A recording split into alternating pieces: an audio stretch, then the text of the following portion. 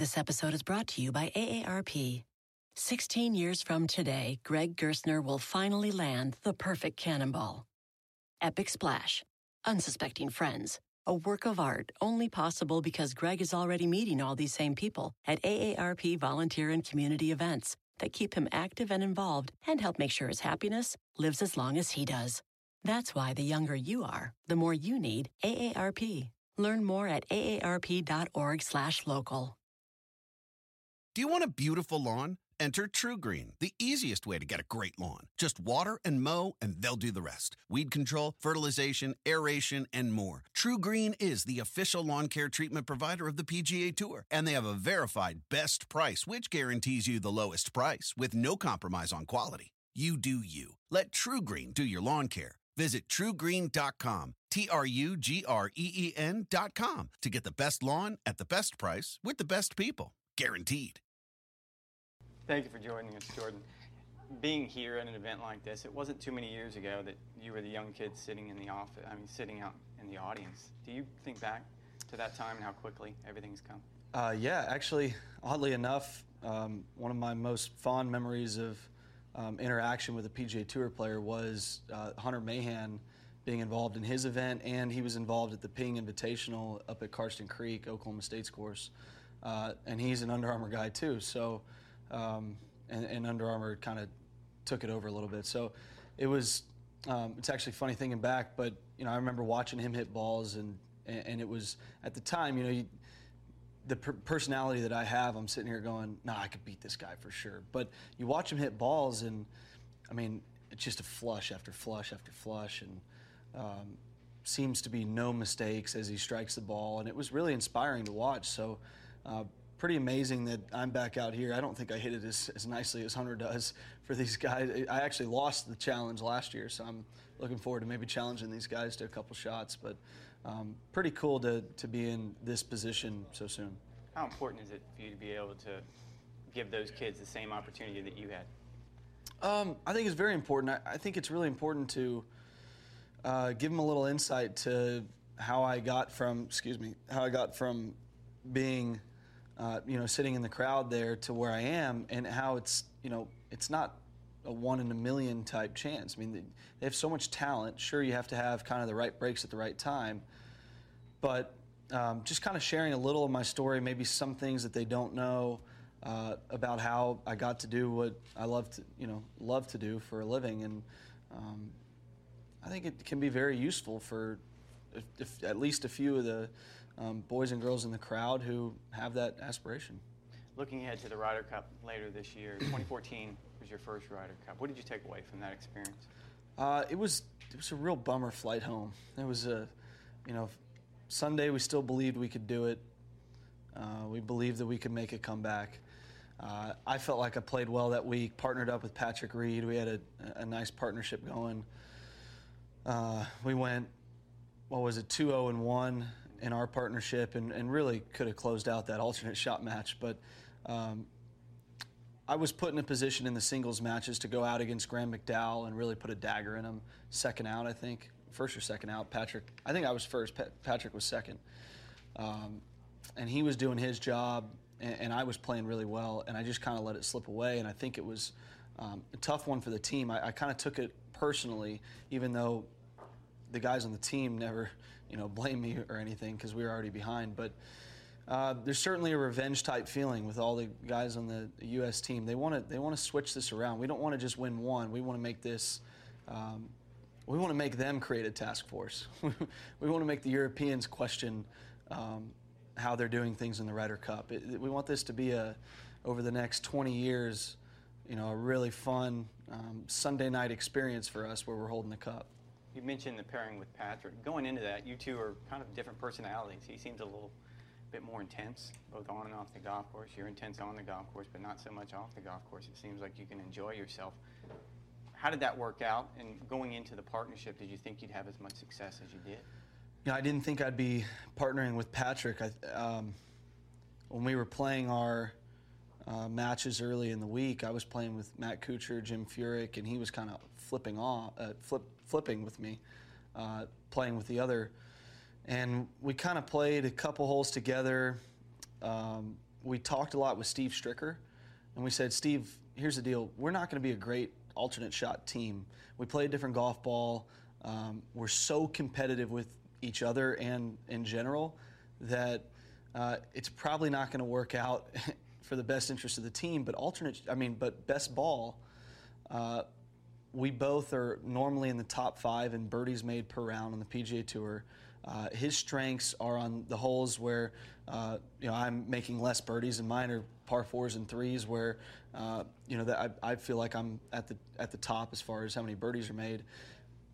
This should be a match made in heaven for best ball, and turned out we were right. I mean, we really ham and egged it nicely and took down those guys. We took down Gallagher and Poulter, the Scott with Ian, obviously a Ryder Cup wizard. So just worked out really well. And our personalities are actually very similar on the golf course. We're just uber competitive, and we just can't stand when we don't perform to our own expectations, which we also set probably unrealistically too high.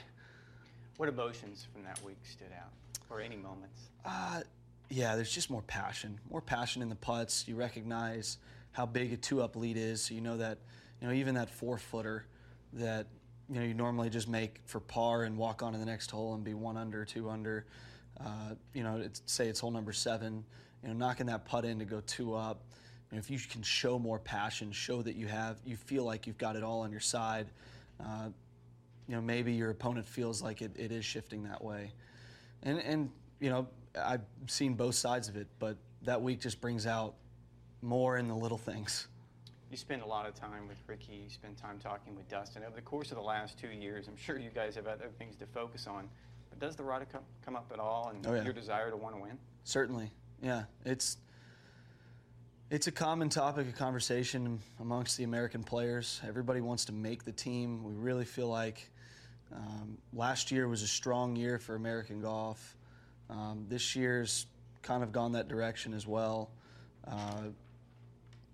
We're just angry. We're just angry at the way the Ryder Cup has gone. I mean, as a fan of it before I played in it, I remember watching in 2012. I was literally in this room, and there's a TV right there, and I watched the singles match while I was hitting balls right here on that Sunday, and I was sitting here going, man, just put me in, coach, put me in. I wanted to get in there and fight for those guys, and it's cool to have the opportunity. But we definitely talk about it. We want to get there. We want to leave our mark the next, whatever it may be, couple decades on the Ryder Cup. Do you feel like a leader on this team? Yeah, I feel like at this point, I'm not sure what the makeup of the team will be. It's still early, but as of right now, I'd say be in a position to help lead. Are you comfortable with that position? Yeah, this would be my second one, so I'll still be relying on our captains, assistant captains, and some of the veteran players for experience. But at the same time, we got a lot of scar tissue, so I think bringing in a confidence, a cockiness into the tournament, into the team room is really important for us young guys who feel like, hey, we watched all that. We know that's there, but we're here to help you guys start a new trend. Change gears, going into last year's Open Championship at St. Andrews. So much was on the line, so much pressure, so much attention. Can you remember what it was like going into that week and how you dealt with that?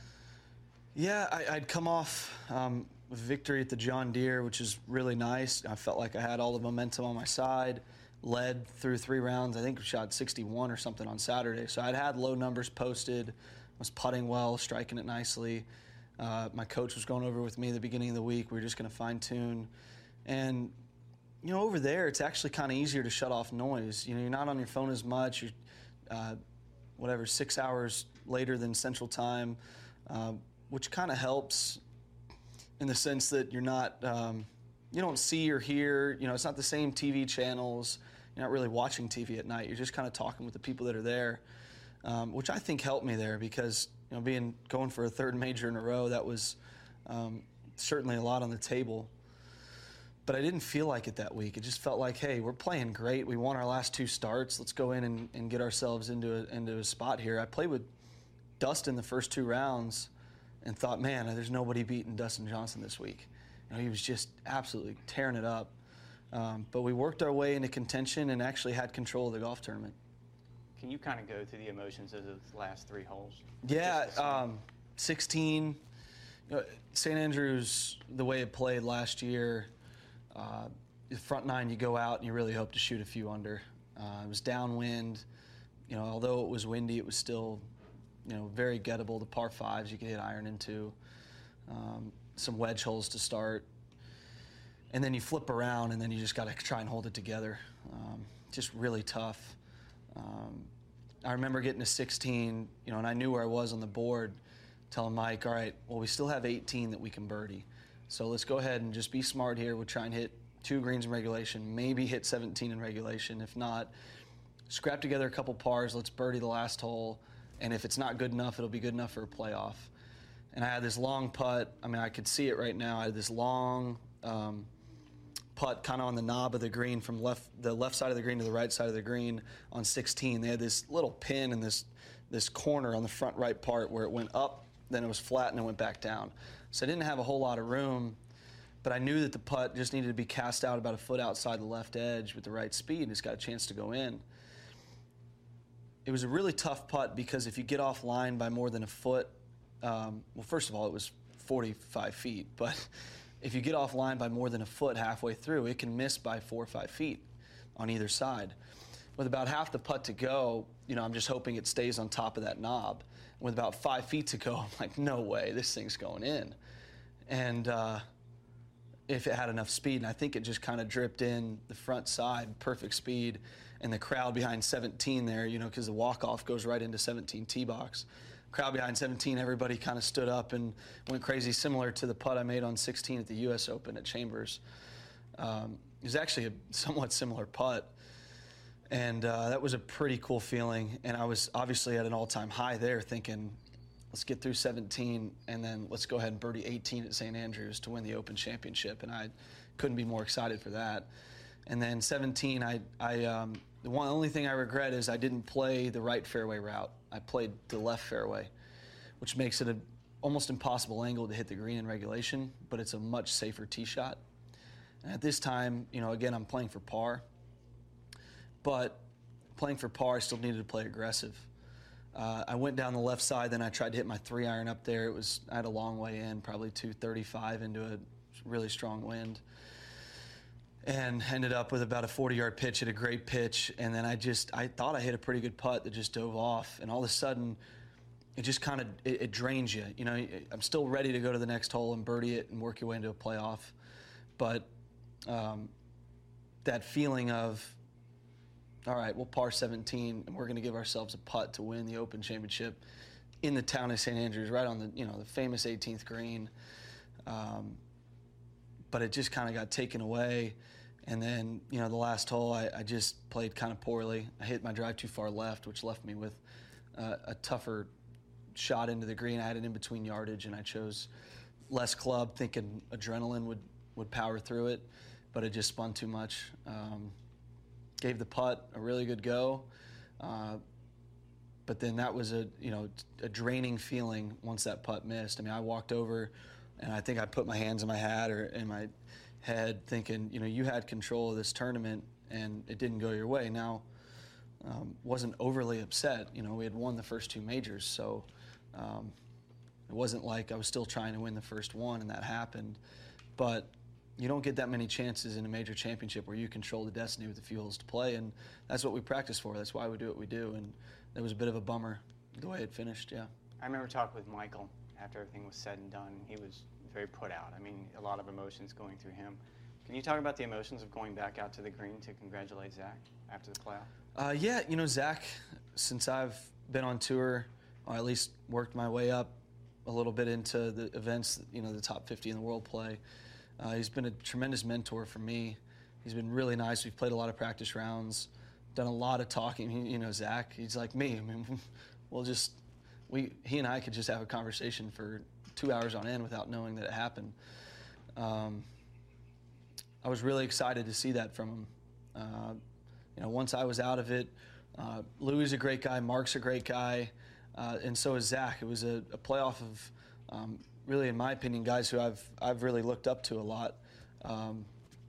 since I've been on tour. You know, it was tough, obviously, because I wanted to have a chance in that playoff, but I went and had some lunch. I think I had a beer, and then went right back out to the 18th green, and you know, I was ready to just kind of see what happened, and was very pleased for Zach and Damon. But yeah, I mean, it was tough on myself. It was tough on Michael. But in the big scheme of things, you know, Zach would have probably been there for me. My friends would have been there for me, and I was, you know, it's late after 3 holes or 4 holes? No, 3. They did the 3, yeah. And I was kind of the only one left, and I felt like it was the right thing to do. Last question. Very busy stretch of golf coming up with everything, 2 majors, the Olympics, everything that's going on, the Ryder Cup and playoffs. How have you prepared yourself for this stretch of golf? Well, I took a break after the Masters and kind of approached it like a 2-season type season. We had our first half of the year, and now we got our second half of the year.